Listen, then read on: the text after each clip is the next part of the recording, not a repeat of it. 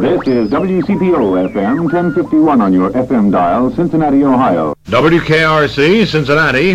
This is the nation station.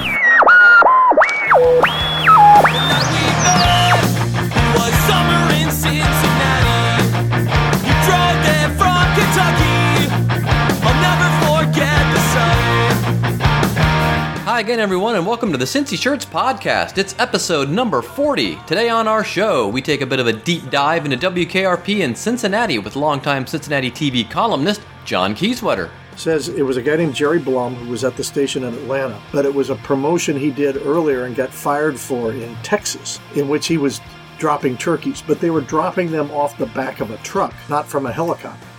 The show gets a lot of attention this time of year because of the brilliant Turkeys Away episode, but that sometimes overshadows the brilliance of the show overall, so we discuss that. We discuss kind of TV from that era in general as well, and there is some tea about a star of Star Trek, The Next Generation. You'll want to stay tuned for that.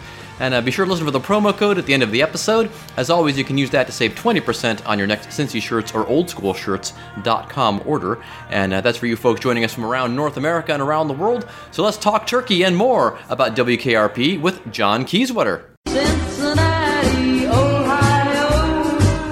Cincinnati, Ohio. I come from C-I-N-C-I-N-N-A-T-I, Cincinnati. She came down from Cincinnati.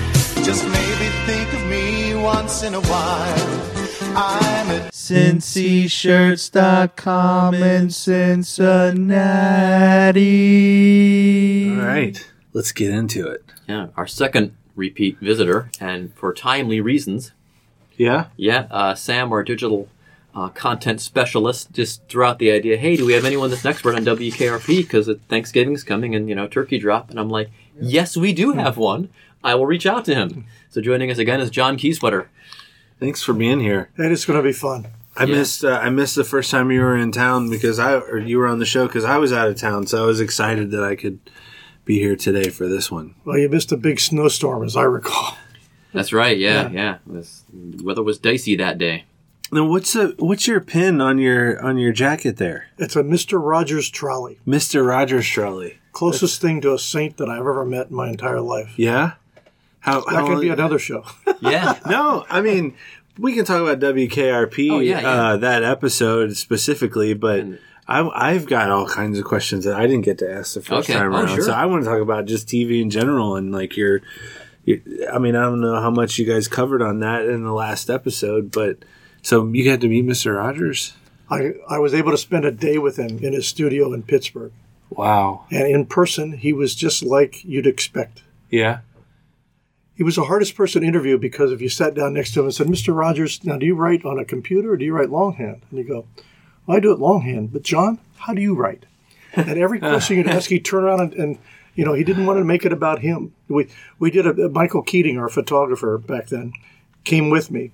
And we wanted to take a picture of Mr. Rogers near the trolley and the tracks, in the land of make-believe. And so we did it, and he called in two, production hands who had been guys that had been with him for, 15, 18 years to be in the picture with him, even though it was a picture that's going to run in Cincinnati, not in Pittsburgh, where his studio was. But he just wanted to share the spotlight. He didn't want it to be about it. He had no ego at all. And believe me, in the TV biz, I've run into plenty of people with huge egos. No ego at all. Was there anybody else you met that surprised you that you expect? Maybe he wasn't a surprise because you probably, if you liked him on his program, you went into it thinking he would be that guy. But is there someone that you were like, oh, this is going to be terrible, and ended up surprising you that they were nice, or the opposite? I was thinking the one surprise was Gregory Peck. Yeah. Now, Gregory Peck. The A-Team. Yeah. Sorry, that's where I know him from. the Gregory Peck, this respected actor. And in the late 80s, Showtime or HBO had done a documentary about, the life of Gregory Peck and all of his great films. And there was a press party out there, and we got it there kind of early, and we looked down by the pool, and standing off to the side was Gregory Peck and his daughter, and nobody else. And we're thinking, what do we got to lose? So either he's extremely shy or he didn't want to be bothered. So me and two other TV critics went up and tried to engage him in conversation, and we found out that, yeah, he was just a regular, normal guy, and he was just kind of off in the corner because he didn't know anybody there. And it was just great just standing around talking to him. That was a surprise. I said A-Team. I was thinking George George Papard. Oh, wait, was he? I was like, hold on a second. I got that way wrong. I don't know why I got that mixed up that way. I'm thinking of To Kill a Mockingbird, Gregory. There you go. Now you're talking. Yes, yeah. All right. There we go. Well, that's embarrassing. I'm glad I caught that now. Yeah. Can you imagine the comments? Thinking, why, Who is this guy? Did he have like was he like their commander or something in a couple episodes? I'm trying to think. Oh, I'm such an idiot. Oh, man. I just did the stuff I make fun of my wife and sister for doing. That's not that guy. That's hilarious. Well, you're wearing a WVXU hat and you've got the Mr. Rogers pin. Do you like network television at all, or is it just... No. When I left the Enquirer, I was able to hook up with WVXU and basically do the same media reporting that I did for the paper and online for WVXU. So it's been a wonderful marriage. I've been able to keep up to do what I love to do. Yeah. And just a couple of months ago in September, on the 40th anniversary of the first KRP, I put up 40 Reasons We Love KRP and had that freedom I would have done it for the paper, but they, did away with their feature section and most of the, many other specialties. So I've been blessed. I can do it from home mostly, although later today I'm headed in to do an interview. I usually record an interview probably every 2 weeks, every 3 weeks, and then it'll run on the Sunday night A&E show around Cincinnati. So it's been a fun playground. So were you? We went over your career last time, and so I'm thinking when KRP premiered, you were already writing about TV at the. No, I was a suburban reporter. Oh, still okay. I was still in news. I switched to features in '82, which would have been right as it was ending. But I was the features editor. I was over the TV critic and about 30 people, and that's back when we did 9 sections a week, and like 30 people. And where I was about 30 years old, and I was really close to getting that phone call that says, "Congratulations," from Gannett, saying you're going to be managing editor in Coffeyville, Kansas, or in Chambersburg, Pennsylvania. And my TV critic at the time, Tom Brinkmuller, quit, and I had as a management, had a replacement. I thought, God, this sounds like a lot of fun. I mean, to travel, to meet not only the stars, but the writers, the producers, the executives. I love sports, so it could be a day with Marty and Joe. It could be watching Bob Trumpy doing NFL football games for NBC. And I thought, this is just way too much fun. And in fact, when I was a manager, the only thing I was writing was performance reviews. Boy, that's exciting. Mm-hmm. So I pitched myself to let me become the TV critic in '85, and I had no regrets at all. Not at all. What's your favorite show of all time? It changes from time to time. I mean, sometimes I would have said ER in the early '90s. In the late '80s, I might have said Night Court just because it was so much goofy fun. Oh man, and I'll still record a Night Court or two to have. Could be Simpsons.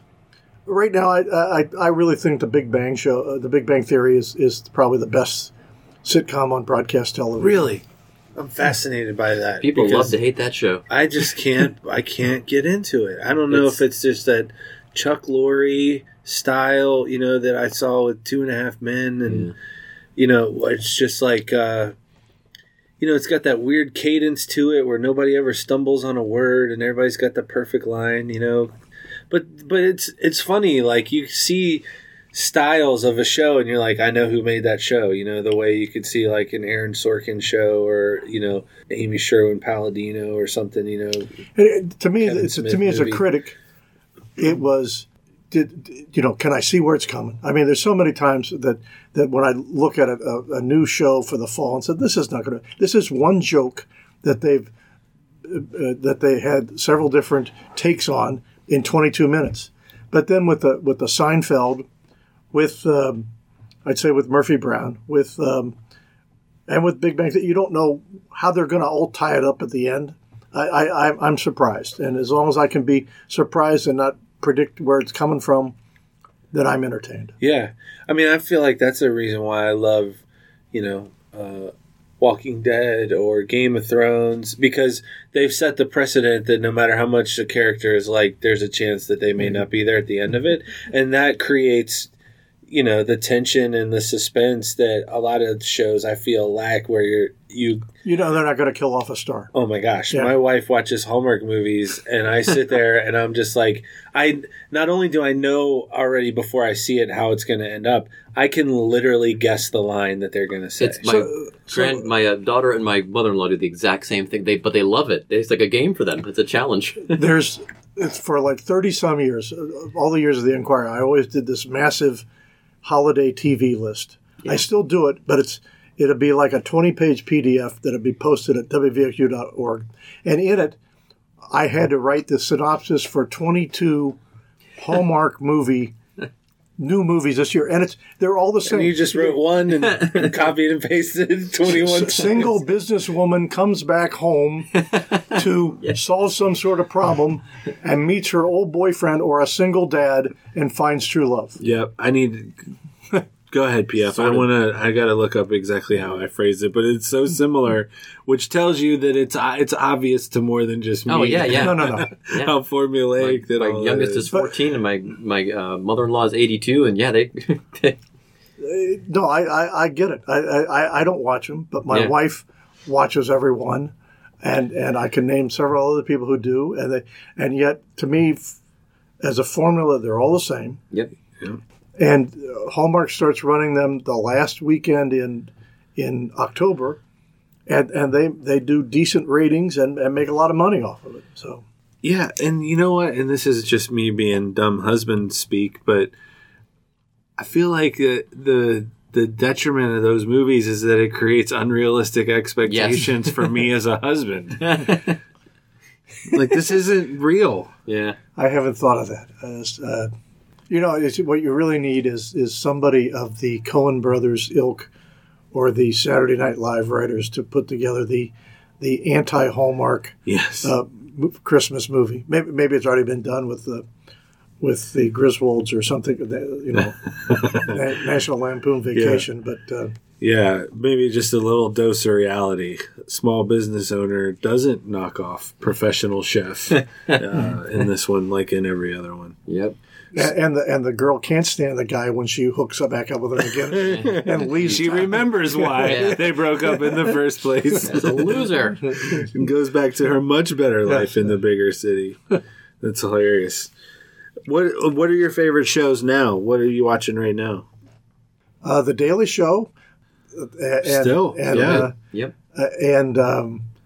That's a testament to the writers. I mean, the way that they hire the writers there, because Kilborn was great, Jon Stewart was great. And you could say the same for The Simpsons. Although I'll admit I've been in and out of it. But anytime I tune it in, there's, the one that I remember from last season was called 22 and 30. And it was a spoof of the ESPN 30-minute documentaries, 30 for 30. And it was just, I mean, they nailed all this stuff.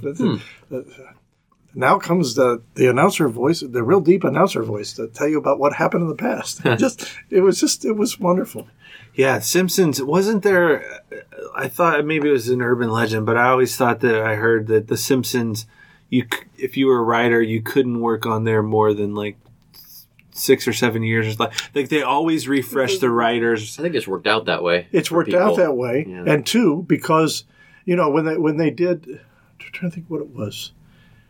It was, it might have been when Borgman was Zitz, and there was talk of Zitz being done as a TV movie or series. Really? But it was going to be done live action. And I told Jim, I said, it's not your worry because you've signed off the rights, but the fact that Bart Simpson is still 10 years old, 30 years later, 25 years later, that's the magic of that show. Yeah. That the characters never age, and you can kill them off and they come back. Family Guy, same way, exactly. And trying to make it live action, it loses all the magic, the suspended disbelief that you can do with The Simpsons. One man's opinion. I feel like your opinion means something, though. That's why. Well, yeah. You've made a career in making your opinion mean something. Is there a show that you revisited later on that you didn't like the first go around, or you didn't maybe? Full House. Really? Full House. And the only reason, because it was what I would call silly, stupid sitcom stuff. Yeah. If you ever watched the pilot to Full House, and this became, I'm not going to say a mega hit, but it was a cult hit. It was a big hit. It was John Stamos' character and the other guy, the single, not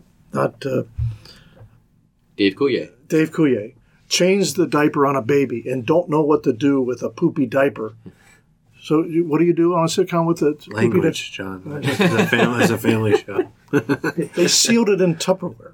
I mean, you couldn't get something much more stupid than that. I mean, you wrap it up and you put it in the garbage. Yeah. You know, what don't people know about what to do with? So I just, at that point, I wanted to stop watching. And yet it took off as this big, huge hit. Actually, the show that if I could write a sitcom, it would be about the Olsen twins who played one character. Yeah. And it would be like them at age 22, 23, each trying to carve out a career and doing nothing but dissing the other one because they talked about who really had more talent as this, Like a good Showtime series. as this young kid. Yeah. Yeah, and just... That's pretty common. The Spruce Brothers, same way. Well, wasn't there a show that there was actually three kids used for the same child? Possibly. that I don't know. I mean, it could. I mean, because there's all these rules about if you got young kids on a set, how long they got to be on, and how long they can be on the set, and how long, what kind of care and oversight you've got to have. So you can get into. I'm still looking for my Hallmark.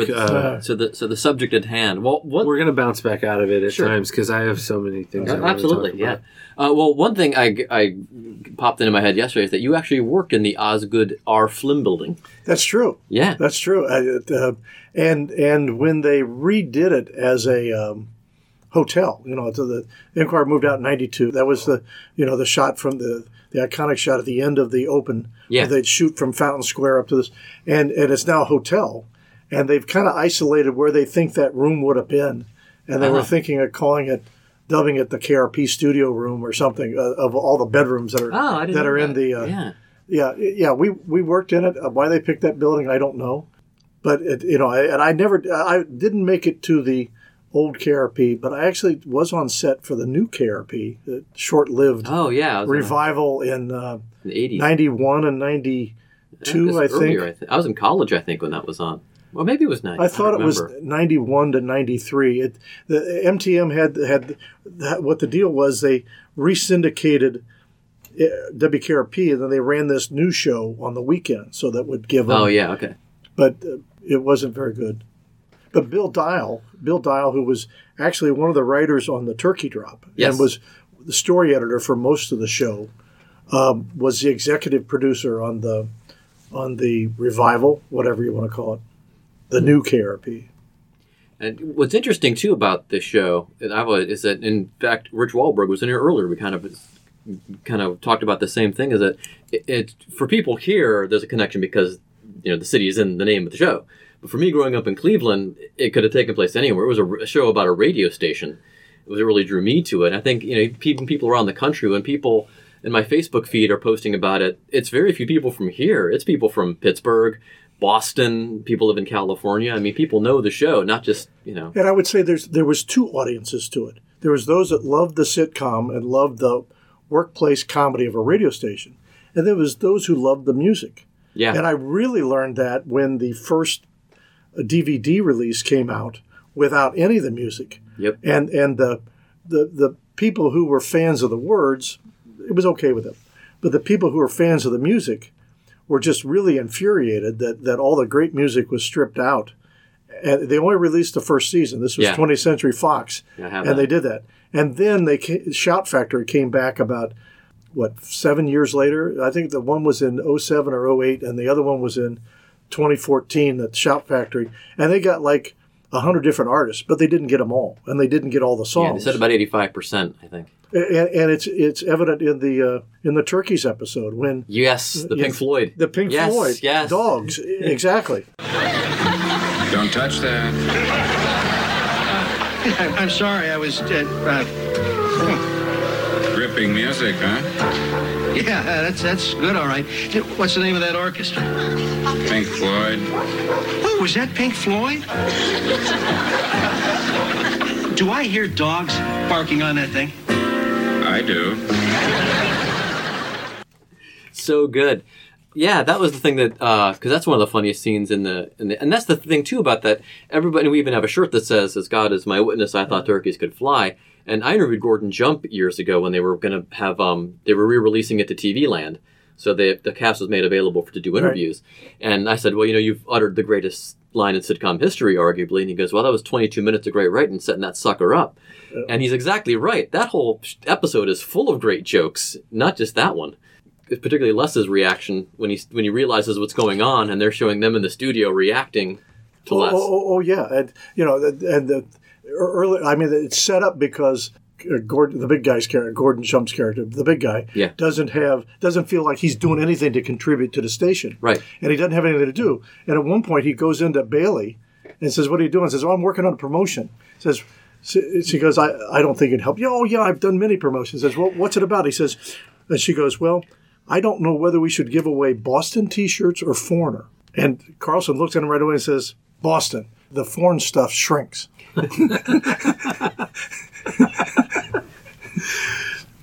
That's great writing. Yeah, exactly, yeah. And what's even weirder about that is that that's only the 7th episode of that show. And 2 episodes earlier, it's Scum of the Earth, which is just as genius. If you're any kind of a music fan, you have to watch Scum of the Earth. Well, Scum of the Earth is where they sponsor this band, a punk rock band, Scum of the Earth. Right. So the backstory is that they were shooting it at some motel or hotel in the L.A. area, and they had this big banner, "Welcome Scum," and apparently the CBS board or the CBS affiliates were meeting there, and they come in and they see this big sign that says "Welcome Scum."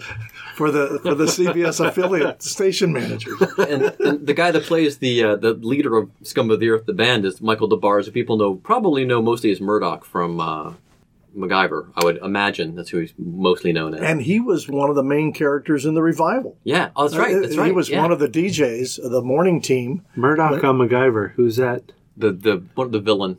So he was, because Michael DeBars was a musician before that, and that's how he got the gig. And so you said Murdoch, and I went back to A-Team again, and I got all excited. Well, I interviewed J. Elvis Weinstein, and he did a documentary about Michael DeBars, and I brought that episode, and he told me a neat story.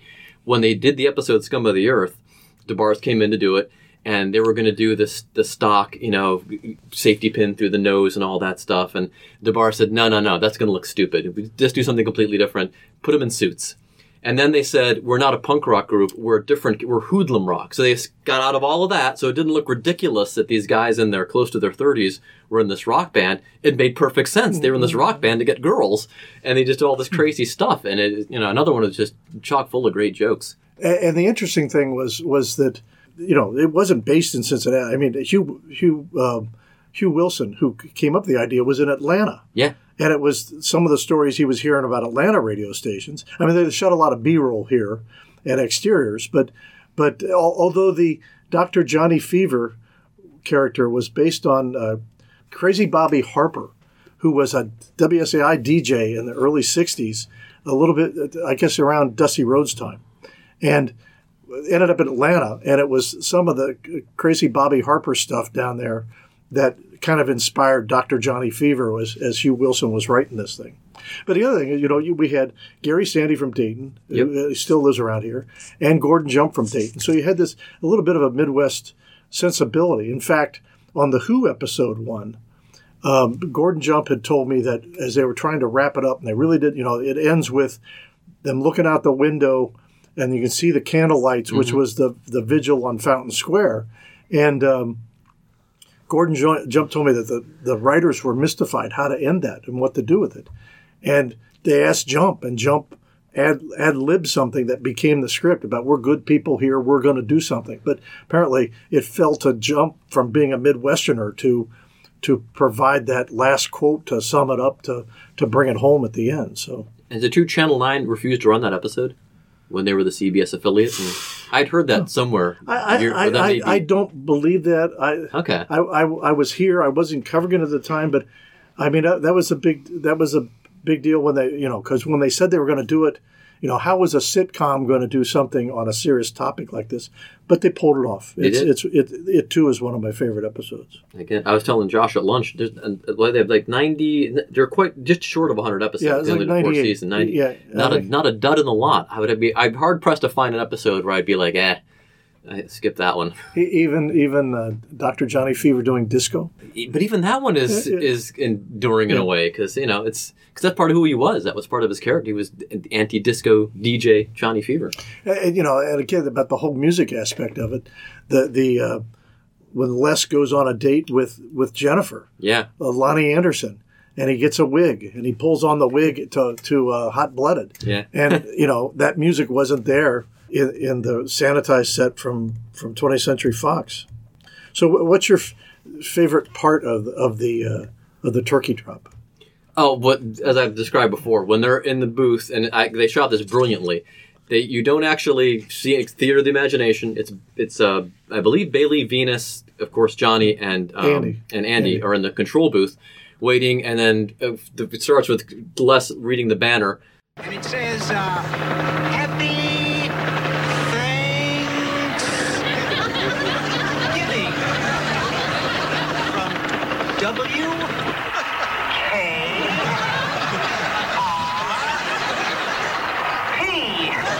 What a sight, ladies and gentlemen, what a sight. The copter seems to be circling the parking area now. I guess it's looking for a place to land. No, something just came out of the back of the helicopter. It's a dark object.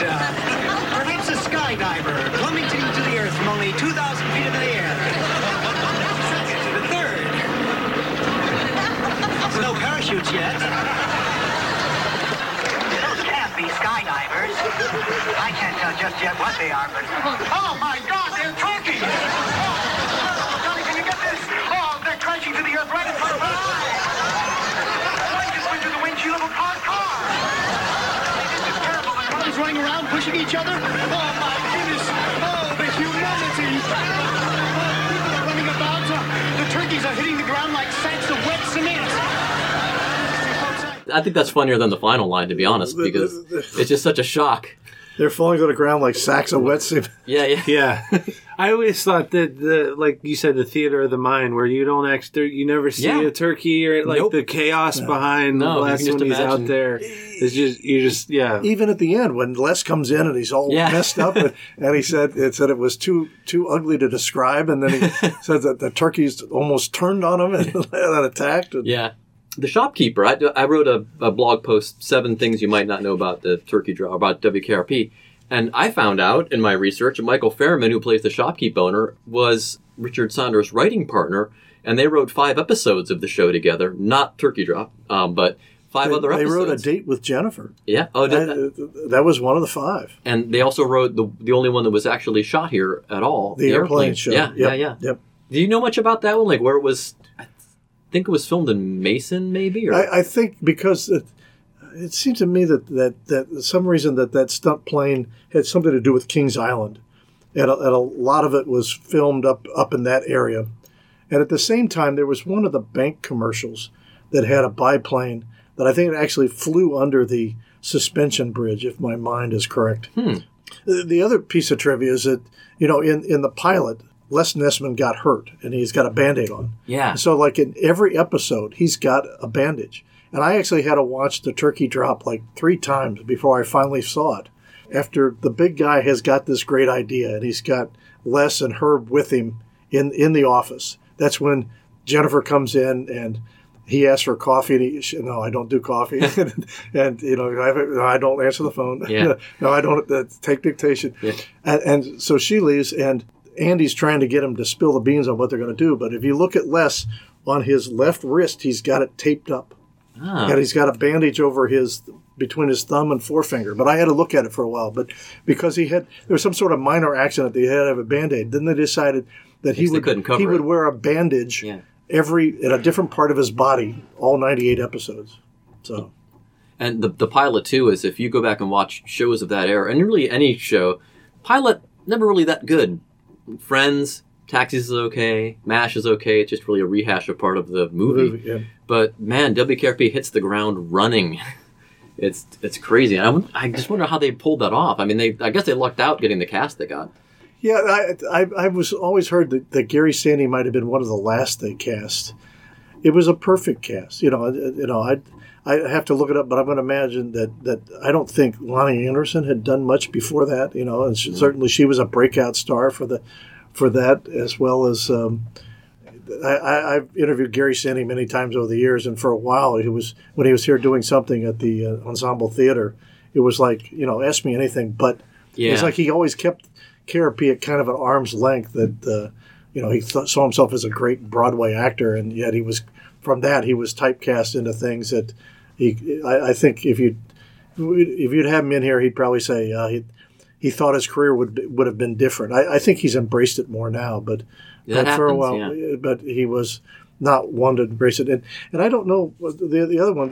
There was a great reunion about 2 years ago at the out in Hollywood, and they talked about the casting, and they talked about everything, and that's where Howard Hessman and Tim Reed said that they were allowed to pick their own music. That a lot of this great rock and roll they were hearing is stuff that they picked, and sometimes they were breaking records. I mean, breaking a new record, getting it on the air before it was getting a lot of airplay, because it was something they liked and they knew the artist or they knew the sound and whatever. So I thought, the whole music side to this can't be discounted either. It was just a perfect happenstance of all the right things coming together. And apparently, CBS made the decision to cancel it. They kept Flow, but they canceled a bunch of sitcoms after 4 seasons. Yeah. And then it was on, in repeats all the way into the middle of September when the season starts. But it was beating Monday Night Football, but they'd already canceled it. Yeah. So, it really caught on way too late, and it was already gone when they really saw its best numbers against Monday Night Football in September of '82. Because everybody had gone off to, not everybody, but I think Howard Hessman had gone off to One Day at a Time of all places, and people had signed other contracts, so they were... Yeah, he did that, and then he did Head of the Class. Yeah. Tim Reed did a bunch of other Snoops, and was he on Simon & Simon? He did a bunch of different... Oh, he did Frank's Place, another great show that with Hugh Wilson that didn't last long. And Lonnie Anderson did a couple of... One was called Easy Money, and I forget the other one. But she moved on to one really quickly, so she wasn't available for a 5th season. Yeah. And then and married Burt Reynolds. I really need to take time to go back and watch the show now, because I feel like I would have an appreciation for the writing. And absolutely, I mean, even more recent shows like 30 Rock was one that when it was on, I don't know if I never gave it really a chance to like it. And then I had heard so many people talk about it, and I was like, everything I've seen of this is good. I should just start from the beginning and watch it. And it ended up being maybe my favorite sitcom of all time. And every time I watch it, I find new jokes hidden in the writing. Yeah, I mean, you could just watch an episode of KRP just to look at the background to see the maps, the pennants, the posters, all the Cincinnati stuff that was sent in. The guy who was marketing director, Roger Rule of the Reds, later marketing director for the Chamber of Commerce, remembers getting a call from this guy, a guy named Gary Sandy, who's got some TV show about Cincinnati. They needed some Cincinnati Red stuff, so they sent him some stuff, and they didn't think much about it. And then on the fall, there it is, and fall season with all their stuff. But the one thing that makes it hard to watch today is it was on videotape. Yeah. They didn't film. I mean, you look at a Cheers today because it was on film. It's pristine. It just glows. Yeah. Taxi. But this one, they did it on videotape, and it looks muddy. It looks soft. It looks of the time, too. Yeah. And that's the one mistake that they made with KRP, and is not doing it on film, instead doing it on a videotape, because it doesn't hold in the look of it. Not the jokes, not the sound, not the music, but it just looks fuzzy. It's weird how that is, because we were just discussing before you came in, you mentioned something about Andy Griffith. I'm like, that's a show that holds up. It's even older, but shot on film, even though it's in black and white, it still really holds up. The same with Dick Van Dyke and Lucy and all those great ones that were done on film, and they hold up so much better than KRP. It's like videotape. Was it cheaper to do back then? Because it seems like half the sitcoms were filmed and half were on videotape. I'm sure it was cheaper. I think it was Family Ties on that's videotape. On videotape too. It's just not as sharp. But the early episodes, they just came out of the box so strong. The Scum of the Earth, the one where Les was thinking of suicide, and he's out Les on a ledge. Yeah. And then you've got this one, Turkeys being the seventh. I mean, boom, boom, boom. It's just amazing. And then later on, I think the first season was the on-air drinking test. Oh yeah. Highway Patrol gives Tim Reed, Venus Flytrap, and Dr. Johnny Fever a drinking test, and the more Dr. Johnny drinks, the more sober, the faster he gets, the faster and smarter he becomes. I feel like I remember that episode. Yeah. It's so weird. Like little clips and images will go, "Oh yeah, I do remember that," but I need to watch it now with the appreciation for comedic writing that I think I've developed in doing stand up for so long. Well, we talked about Uncle Fairman having written some of these, and then Bill Dial. But it was directed by Michael Zinberg, who he was there with MTM doing Bob Newhart and Mary Tyler Moore Show and Tony Randall. He was only like 34. But since then, he did everything from like The Commish to Everybody Loves Raymond, The Practice, Gilmore Girls, my wife's Rizzoli and Isles, right? The Good Wife, NCIS. I mean, he's still. I looked him up. He's still at 74. This year has directed NCIS and NCIS LA. So he's still doing it. But I mean, he was a very well-respected director. But again, he was like Bill Dial and others. And, the mid-30s when they're doing this, don't know what they don't know. I remember Hugh Wilson, when he got the job at MTM, he felt it was his duty to sneak all his friends in from Atlanta, and Bill Dial was one of them. So I guess with a small production company like that, you could probably still do that. Well, and the one thing I've never seen a definitive answer on where or what the original turkey drop promotion was. Yeah. Because there's two stories. There's two stories. One, it says it was done in Atlanta. Yep. And in a interview I saw just a couple of months ago with Hugh Wilson, with the Emmys people, the Academy of Motion Picture Television Arts and Sciences, says it was a guy named Jerry Blum who was at the station in Atlanta. But it was a promotion he did earlier and got fired for in Texas, in which he was dropping turkeys. But they were dropping them off the back of a truck, not from a helicopter. Yeah. But I've seen it was done by a station in Atlanta from a helicopter, it was done by a truck in Atlanta. So, and Hugh Wilson's the way that he said, he told me that he'd been fired, meaning Jerry Blum, he told me he'd been fired from a Texas station for throwing turkeys out of a helicopter. So even Hugh Wilson says helicopter. Yeah. So I said to him, Jerry, you just won me an Emmy. That's really funny. That's hilarious. And that's how we based the story. But late in life, Hugh Wilson, the creator, remembered it as tossed out of a helicopter. But most of the reports I've seen has been tossed off the back of a truck. They still couldn't fly. Still. Bill Dial said that it was completely made up. It wasn't based on anything at all. And someone brought that up on Gary's show one time, Gary Burbank's show. And Gary said, no, I know the guy that did it in Texas. And it's based on a true story. So it's out there in radio land lore, I guess. And it only won one Emmy. In its entire run? In its entire run. It was nominated for 10. Wow. Including 3 times in 4 years for Outstanding Comedy Series. And it won once for videotape editing in 1981 for a guy named Andy Ackerman. A name that I recognize, I think, from the Seinfeld show. Oh, yeah. I think Ackerman was one of the directors on Seinfeld. I wonder what beat it. I don't know. Yeah, that's hard to... I mean, I guess Cheers was on there. You'd had Cheers, you'd had Mary Tyler Moore, you'd had Newhart. Yeah. I'm trying to think of the golden age of sitcoms that would have been MASH was still on. 78 to 80. Yeah, so I guess so. I guess it had some pretty strong competition. Well, and KRP, because CBS had a set lineup with, what was it? Newhart, MTM, MASH, something else.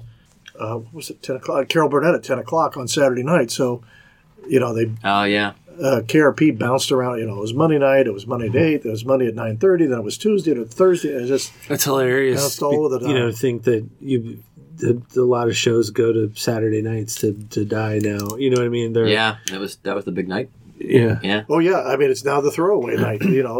NBC runs a 2-hour repeat or an hour repeat of Saturday Night Live, and CBS replays crime dramas, and yeah.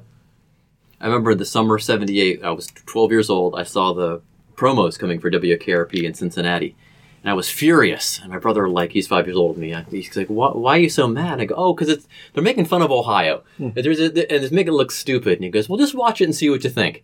And of course, first episode, I'm like, "Oh my God, this is incredible." When the first DVD release was, I'm going to guess it was 06 or 07, and I asked people to write me at the Enquirer and tell me about their affair with their love affair and a woman who grew up in Stockholm said she came here because she saw the fountain in the opening of the show, and she moved here as like a college student or shortly after college because it was such an iconic thing that she just had to be here. It's touched it's touched people around the world, and weirdly, it's associated with, like you said, even though it's not really about the city, it's about a radio station. When I worked at the airport, people would constantly ask, "Do you have any WKRP T-shirts?" And we didn't because we didn't. You could get them. I remember what's it called? The Hello Shop used to be in Carew Tower. Mm-hmm. They had them, but people knew the city from the show, even though it wasn't. And when they'd be out in, when I'd be out in other cities, they say, "Oh, KRP." Yeah. Yeah, it's funny. Same thing for me. How many people I talk to when I'm on the road, and I tell them I'm from Cincinnati, and they ask if WKRP was a real station, and it's hilarious. It's almost comical, Didn't one of the stations sue when the show debuted here? No, there was concern about KRC. Yeah, but then on KRC AM, instead took the jingle, recut one letter of the so we're on the air, we're living on the air in WKRC, and to my knowledge, the show didn't complain, and KRC then didn't complain. So I wonder how much of that stuff you have to really think about if you're creating a show, that it can't be too much like something that actually exists for that type of fear, or if that was even a thing back then. It was an eye-opener to me the first time I heard Hugh Wilson explain that he picked Cincinnati because of WKRP, which to him stood for crap. Yeah. And then he needed something that would kind of rhyme with WKRP, and he came up with Cincinnati. So it was, in that way, almost random that it was here because it was alliterative. Yeah, it could have easily been WKRP in Indianapolis for anybody knew. I feel like I do remember seeing something about the reunion. You said it was last year, a couple years ago? It was 2 years ago. It was at the Paley Institute out in L.A., and it was online. And I watched it online, and it was slow as hell because so many people were watching it at the time. And it was about 3 months ahead of when the Shout Factory full 4-season DVD came out. And when I finally got the set, then I sat down and spot checked as many episodes as I could to see how much of the real music was in it and how much was not. And it worked out to about 80-85%. There's still some that didn't make it. So who's still around from the main cast? We lost Gordon Jump, but I think everybody else is still with us. I think everybody, in fact, in September, there was a reunion at a pop culture TV autograph hound weekend kind of thing in Baltimore. Maybe that's what I was thinking. And Hessman, Lonnie Anderson, and was it Bailey? I guess Bailey. I don't think it was Tim Reed. I think it was those three. And it was the first time those three it's the first time I've ever known them to do, anybody from KRP to do it as a group. My idea for years was, and you should lean into Rich Wahlberg on this, is get Lonnie Anderson and Howard Hessman in here to do the chicken dance. Oh, yeah. Bring them to bring them to, and then you could have them come to the Cincinnati Comic Con if it's the same weekend, you could have a dual kind of thing. It's not far off. If it's not the same weekend, they're not very far apart. Yeah. But I mean, often it's the same weekend. Yeah. But this far out ahead, that would be a great idea to have some of those. The only person I had the Paley Center reunion from 14. Richard Sanders was in there. I haven't seen Les Nessman, and I don't know how he's doing or what. He'd come through here to Forest Fair Mall, to Belterra. He would do a thing at Thanksgiving promotions for a lot of radio stations. Yeah. They drop ping pong balls or drop some sort of stuffed turkey, little stuffed turkeys or some kind of thing that would be a drop over a mall area as a promotion. I haven't seen him publicly. The one that I did see during the election of 2016 was, the Hillary thing, I'm with her, with the arrow, except it was I'm with Herb, with a picture of Herb Tarlick, who Frank Bonner was a director. I mean, he's directed tons and tons and tons of sitcoms and stuff in Hollywood. So, behind the camera, I've seen him in front of the camera at all, but behind the camera that he's been around. Yeah, I saw him do a few guest shots in the 80s, like on Murder, She Wrote, and that was about it. And The Love Boat. And the Love Boat. Oh, my God. Go back and watch those. I'm trying to get my wife to do a podcast with me where we watch old Love Boat episodes, because she's so hilarious when we watch them. And it's just crazy the stuff they got away with back then. And anybody African-American shows up on the ship, they know Isaac. That's it. You're like, oh, my, how did they get away with that? I did always love his character because he was like that classic sign of the times. You could say whatever you wanted to anybody. Yeah. No repercussions of how dirty you spoke to a woman. Exactly. You could just and everybody was in love after a week and got off the boat to get married. And I think everybody from KRP eventually turned up on the Love Boat. It has to just about anybody from that era.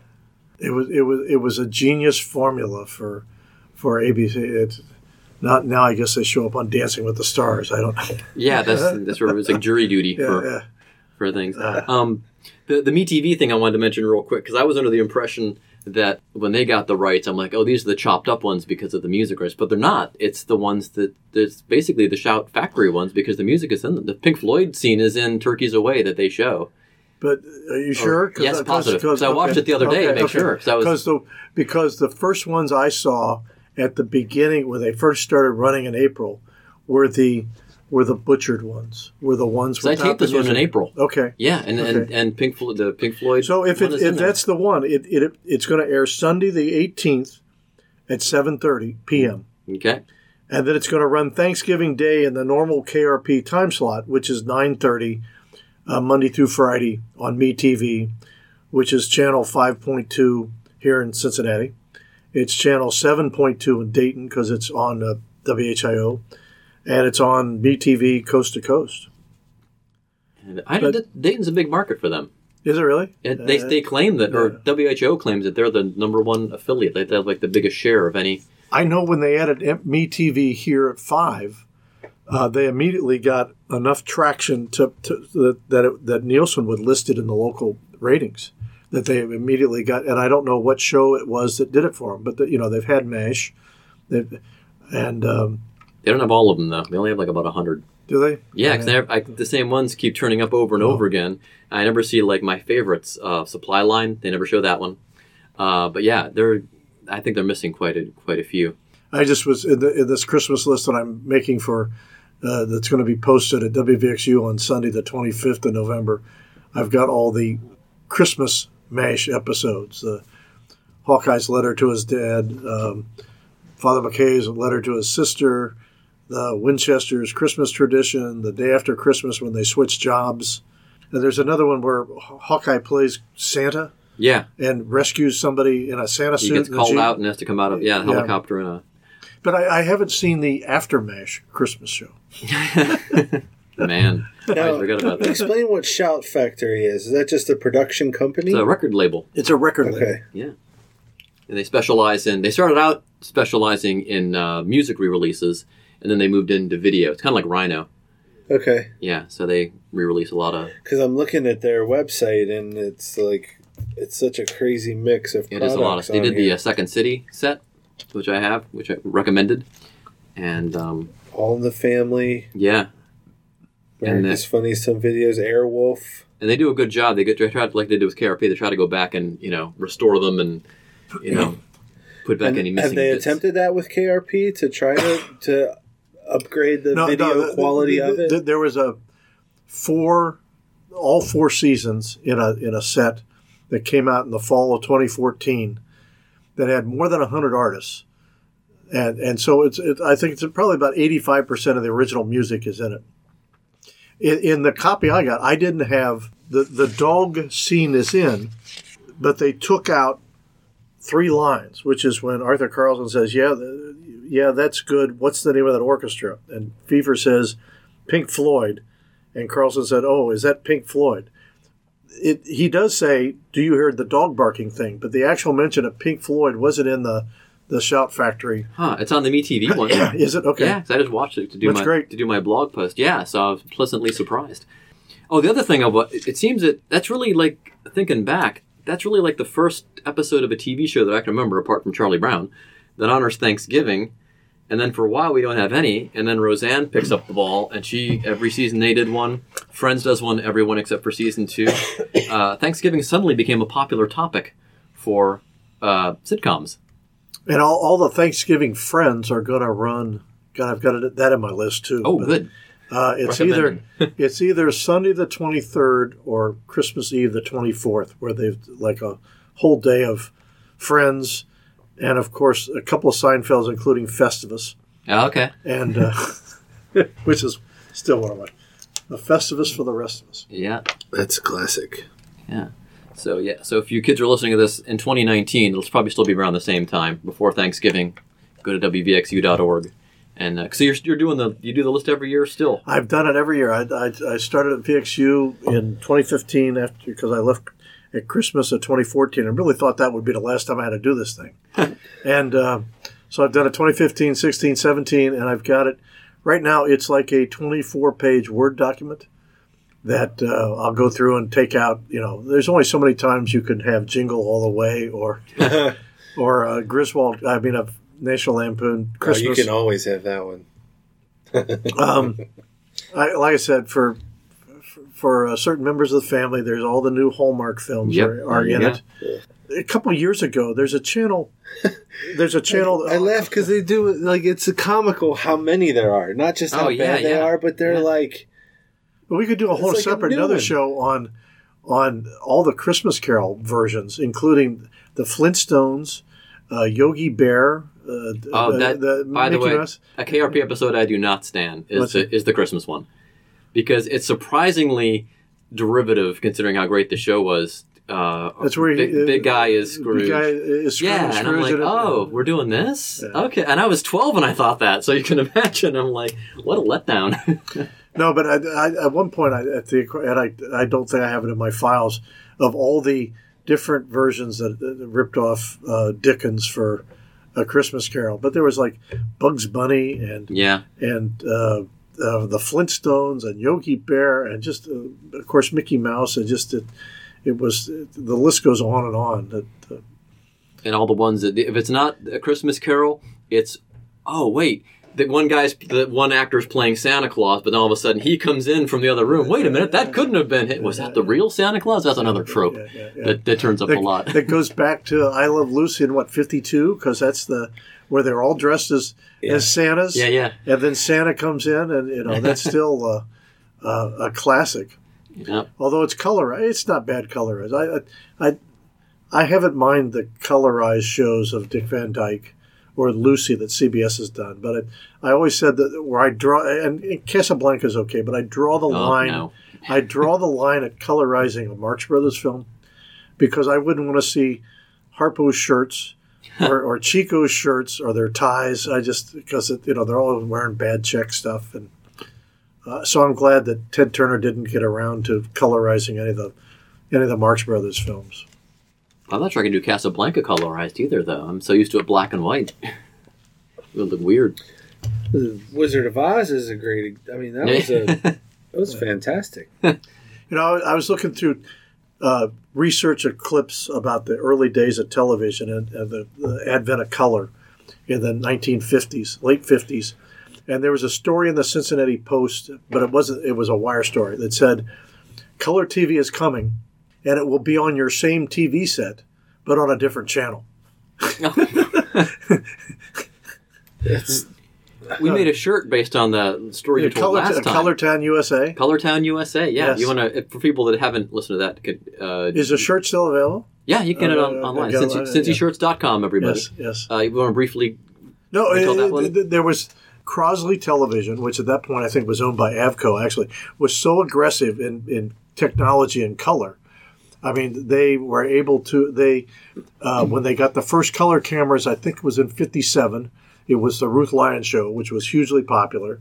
And then after that, they did the Paul Dixon Show and Midwestern Hayride, all their local shows that were in color, whereas many of the network shows were still in black and white. And NBC's heavily pushing color.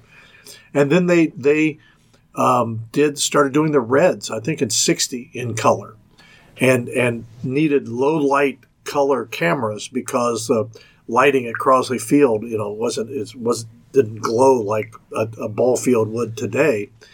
And in 61 or 62, Cincinnati was dubbed Colortown USA because there were more color TV sets per capita in Cincinnati than any other market, because there was such a push for color by Crosley Broadcasting and Channel 5, and their shows were so hugely popular that people went out and bought color TVs. And you talk about Ruth Lyons and some of those shows that were filmed here. You think we'll ever get back to a place where those type of shows could work? Because that's always kind of been my dream, is to have like a localized talk show. And I shot one, a pilot called A Seat at the Table, where I sat down to dinner with Marty Brenneman and Tom Browning and Mo Egger, and we just talked baseball over dinner. And I thought it came out really well, and people seemed to really like it. And I just feel like they're, I think Cincy Shirts is a prime example of how big of a thirst there is for local themed content, and this podcast as well. Do you think there could be on TV again? I've seen many attempts at it. I guess the most recent one was about 5 or 6 years ago. Dean Masuccio, who was the morning guy on Warm, tried to do it at Forest Fair Mall, and then at Newport on the Levee. Oh, yeah. Back in the late 80s. With Randy, I can't remember, I'm blanking on her name right now, but she was another local radio morning person for a long time. They've tried it with different ways. In the late 80s, they tried one live from the atrium of the Westin Hotel with Pat Berry and Tori Atali Hamill before she left 5 and went on to CNN headline. And to do that live every day, to the cameras, the engineers, the production people, the people booking interviews, everything, it was just prohibitively expensive. Even the Dean Masuccio, I forget what that show was called. It was once a week over there. Yeah. And they couldn't build up enough momentum to get an audience to get. The other thing is, and why Dixon and Braun and all these shows failed or were canceled, is because it was so much cheaper to go buy the Ellen DeGeneres show or buy, the Harry Connick Jr. show. I mean, they didn't, particularly like with Braun, if you got a band, you got to pay music rights, and you got musicians, and you got, it's just, I'd like to see it happen, but I haven't seen how they could do it yet. Well, 19 and I guess 12/64, after the breakfast news, they run their after news shows, and those went up until 11 o'clock in the morning, and those seem to be doing okay. Cincinnati. That's right. That's it. Because I remember I live in Fairfield and went up to a couple of the tapings in the space he had at the old Forest Fair Mall. Yeah, I filmed some stuff out. Randy Douglas. Is the name I was trying to think of. And Amanda Orlando was part of it. Phil Brown. Tony Clark from Blessed Union of Souls. I think it ran on Saturday nights or something? Well, they taped a mess of them. And there was a one time, was it on 19? It was on one of the channels that they, that they needed to fill a week of time between. It was like Star 64 in the morning. It was something where their syndicated show wasn't ready till later, so they ran a week of them. But the production quality was a little shaky, and that a bad first impression. They couldn't get past it. Yeah, I did on the first episode. I did a segment on how to carve a Thanksgiving turkey. Oh, relevant. With what? Just how to do it, because I've had this pilot idea for a while called Josh of All Trades, where it's basically talking about how my generation can't do anything for themselves, whereas my dad's generation, he was a machinist at Kenner Toys, but he could also be a plumber or a carpenter or whatever, enough of one around the house to fix things, whereas I just, who do I call to come fix this for me? So the premise of the show is that I would go out and try to learn all of the things that every man my age should know how to do, but most of us don't. And so I had shared that with Dean when he approached me about having a part on the show. And I said, maybe we could just start it as a segment. And I said, I'm newly married guy. And, I don't know how to carve a turkey. That's something my dad always did. So I went to the Learning Kitchen in Westchester and had Jen teach me the proper way to carve a Thanksgiving turkey. The show didn't last long enough to do any more segments, but it sounds like something for the DIY or the HGTV. HGTV, yeah. And they're mixed up with it's Scripps still owns that, right? DIY, I believe. Yeah, I think they spun off some of that to a separate company, but okay. I can't do it off the top. I have to Google it. Yeah, there you go. Yeah, I've the good folks at Barking Fish are friends of mine, and I've talked to them on numerous occasions about a way to shoot the pilot for that here. So it's not dead yet. It's still something I'd obviously really enjoy doing.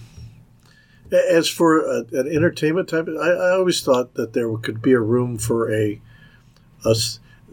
Saturday 7 to 7:30, 7:30 to 8 kind of show that would be, it could be some movie reviews. It could be, or it could also be as the artists come through Riverbend. That's exactly what I was thinking. 7 or 8 minutes with whomever. And even if it's after the concert, I mean, obviously they'd want you to do it before the concert as opposed to after to drive some ticket sales, but to just have some star power that way.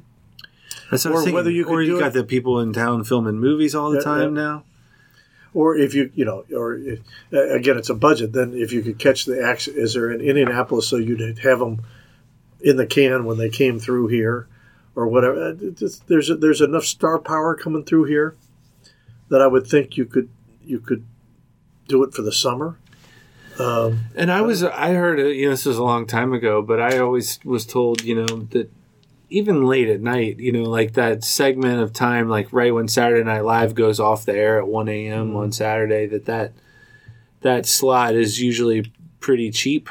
And my whole philosophy on it is, this day and age, like you don't need people to watch it in real time when it airs. You just need to have the content online for it to be shared after the fact. I mean, I couldn't tell you the last time I watched SNL or even a late night talk show live, because I know if anything significant or entertaining or controversial is going to happen, it was going to be all over Facebook and Twitter the next day. And God, what did I just read this? Was it today, yesterday, somewhere that about millennials, rarely are watching things on over-the-air TV, or anything broadcast, or anything broadcast in real time. That they're watching it on their tablet, on their phone, mobile device, or whatever, at their leisure. And the question is how that affects advertising and show production. Sure. For I was one of the most fascinating. This guy just retired as the head of marketing for CBS, David Poltrack, but he was talking about one time, we were talking about Blue Sky, the future of TV. He says, if you could watch Seinfeld and you see Jerry in a sweater and you really liked it, and you could click on the sweater in real-time TV, which would take you to the site of the manufacturer that you could order it while you're watching. And talked about how the whole, that could change the advertising paradigm of you don't have all these blocks of commercials interrupting. My wife will complain, God, there's all these commercials. I said, Sue, that's why they call it commercial television. Yeah. You're not, if you got an antenna, you're not paying a dime. If you got one of the many services you're paying. Yeah, Netflix or Hulu or something, yeah. Or, Cincinnati Bell or Time Warner or Dish or whatever.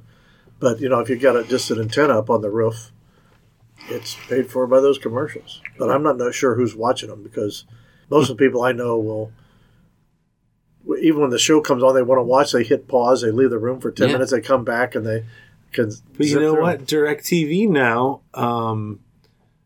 I know for I think it was the Goldberg, something that we had DVR'd in real time. We weren't watching it on demand. We had DVR'd it. It wouldn't let you fast forward through the commercials. I knew that it was.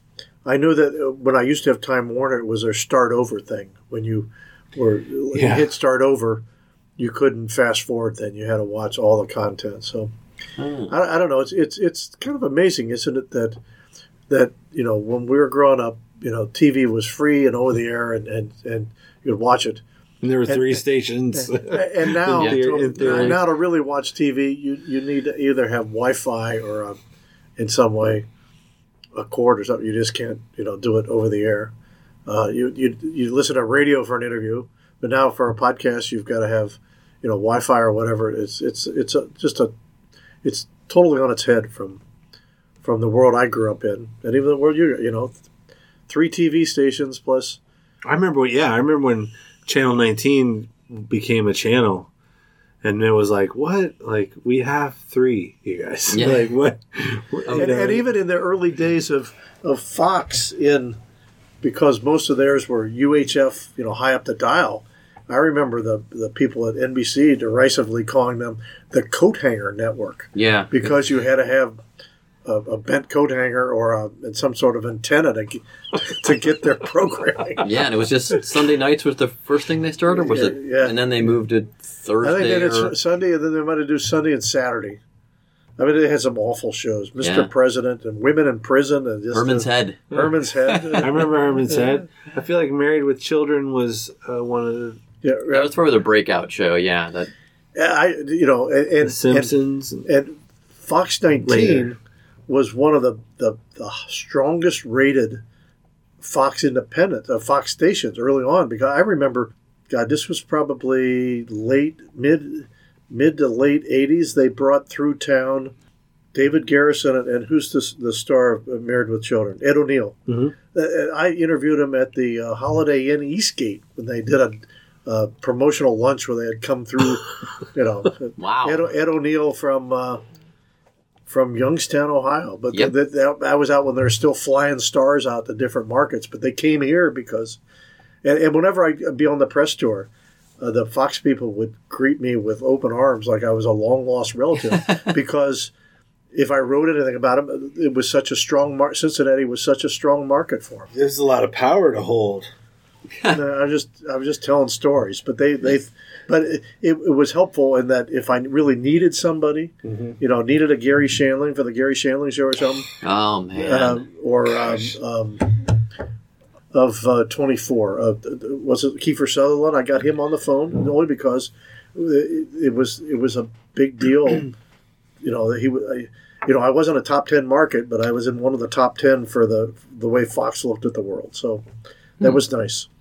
One of the things we talked about with Rich Wahlberg when he was here is working in media in a position where you have an opinion, knowing that if it's a local show that you're reviewing or something of that nature, there's a good chance you're going to cross paths and be eye to eye with them. Was there any memories for you of like somebody that you didn't give a favorable review for that confronted you personally, or did that ever go into your mind when you wrote it? No, I mean, there's one of the first things I wrote back when I became TV critic in '85 was that was when Jerry Springer and Norma Rashid were anchoring on Channel 5, but they were in third place. But they were doing a lot of things right, and I wrote something saying, this is a station to watch. And I was at an event, and a person from Channel 12 I came up and I introduced myself, and the person looked at me and says, "Oh, you're that guy that likes Channel 5," and turned around and walked away. But, I figured if I'm not doing my job right, somebody's always mad at me about something. So, as it happens. But nothing people understood what your job was. No, the most bizarre thing was, okay, I'm going to go blank. Will, what's his name? Will Wheaton. Yeah. Will Wheaton was on Star Trek, right? Yeah. Yep. Star Trek was on Fox 19, right? Yep. So Will Wheaton came in for a publicity tour. And I met him at the old Channel 19, which is out on Taconic Terrace out in Woodlawn, which is kind of like an old warehouse kind of building that they're in. And I'm to interview him in their kind of like conference room. And he spent the whole time with his back to me doodling with chalk on the chalkboard. And the PR person of the station looked in and left. And she apparently went down and was like, I can't believe it. He's not even looking at the guy. He's just drawing on the blackboard. And so it was an interview with only like 3 and 4 word responses. It was, he was just bored and didn't want to do it. So I had a choice to make. I could, it's kind of like the jerky character he does play on Big Bang Theory of all things. Yeah. But so I had the choice to make. Do I write a column and just rip him or just ignore him? And I didn't. I never wrote it. I only tell the story today. 30 years later. It was, it was insulting. It was a waste of my time. But I thought, who cares? It's part of my training as a journalist. It's not about me, But so the biggest thing I do is promote his career and his show, and he didn't get a word out of me. So, so we ask our guests. I don't know if you remember this or not. We ask our guests to give us a word that people can use as a coupon until the next episode comes out. Uh-huh. So appropriate for this episode. Well, I think in my head I know what word he's going to pick, but what word would you think would be the most appropriate for this episode? Since God is my witness is too long, then I'd go with turkeys. Turkeys. That's what I was going to say. All right. It's going to be turkeys. Turkeys, plural. As an oh my God, both. Turkeys. Okay, you can do both. Okay, that's fine. So right. turkeys, type it in online until the next episode comes out. You'll save 20% of your order, or at any of our 3 stores, Over the Rhine, Hyde Park, or Loveland. Come on in. Tell us about the turkeys. Yeah, you just say the word turkeys, and you'll save some money. We'll know. And we'll know what the reference was for. This is so fun. I really need to brush up on my WKRP game because I feel like I would appreciate it so much more now. Well, Sunday night at 7:30 or Thanksgiving night at 9:30. Just set your VCR or whatever, or DVR or whatever you got, and that's one I'll tape only because I want to see how the dog thing is done. I was so surprised when I was writing my blog post about the 7th thing. I was making, there's not going to have this. So I was just watching. All of a sudden, I'm like, wait a minute, that's because in the cut-up version, Carlson peeks in and he closes the door. Yeah. But he comes in and picks up the record. Is WKRP a show that people could pick up any episode and enjoy, or is there a lot of references to previous episodes? All you have to know is it was an oldie, not an oldie station, a middle of the road music of your life station. And Gary Sandy's character comes in, changes the format to rock and roll. That's all you need to know. And it's a rock station from once then you on. see the characters, you'll know who the slimy salesman is. Yes. Who the nerdy newsman is. Who the hip jazz guy at night is, who the program director is, who's trying to make kind of like Fraser, kind of like even Jack Benny. He's the sane person with all these crazies around him. So that way, it's a formula as old as. Yeah, he's the straight man. But for somebody like me, I mean, I would in. probably go back and start watching from the beginning, but I don't have to. No, you don't have to. Okay. No. Awesome. There you go. John, thanks for coming this has been great fun. Yeah. Great fun. All right. Well, I'm sure we'll do it again. Okay. And next time I'll pick a show that we're going to talk about a show that I've seen every episode of.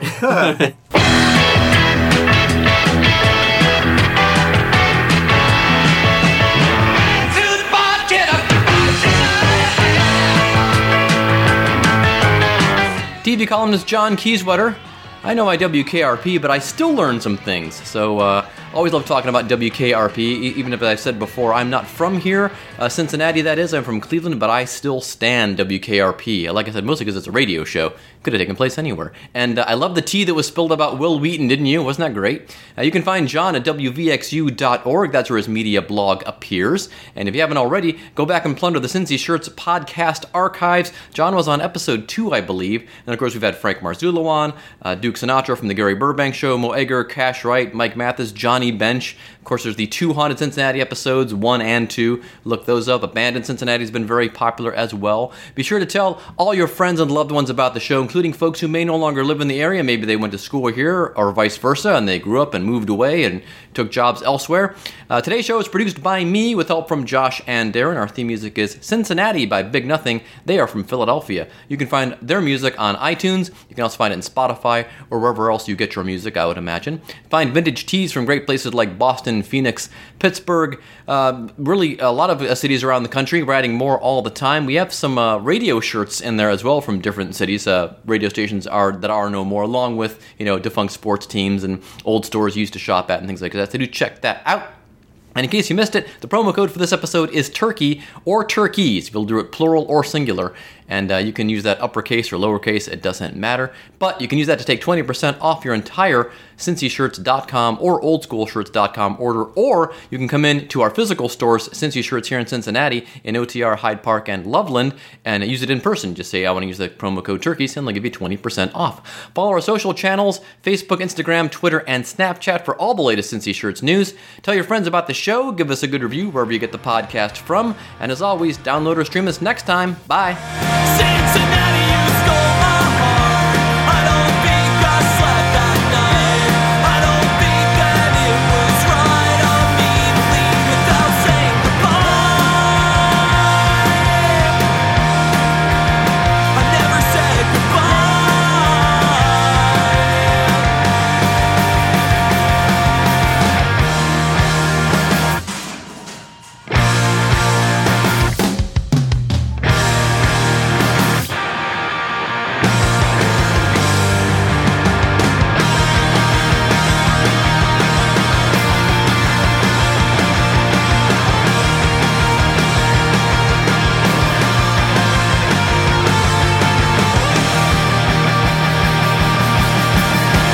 Cincinnati, you stole my heart.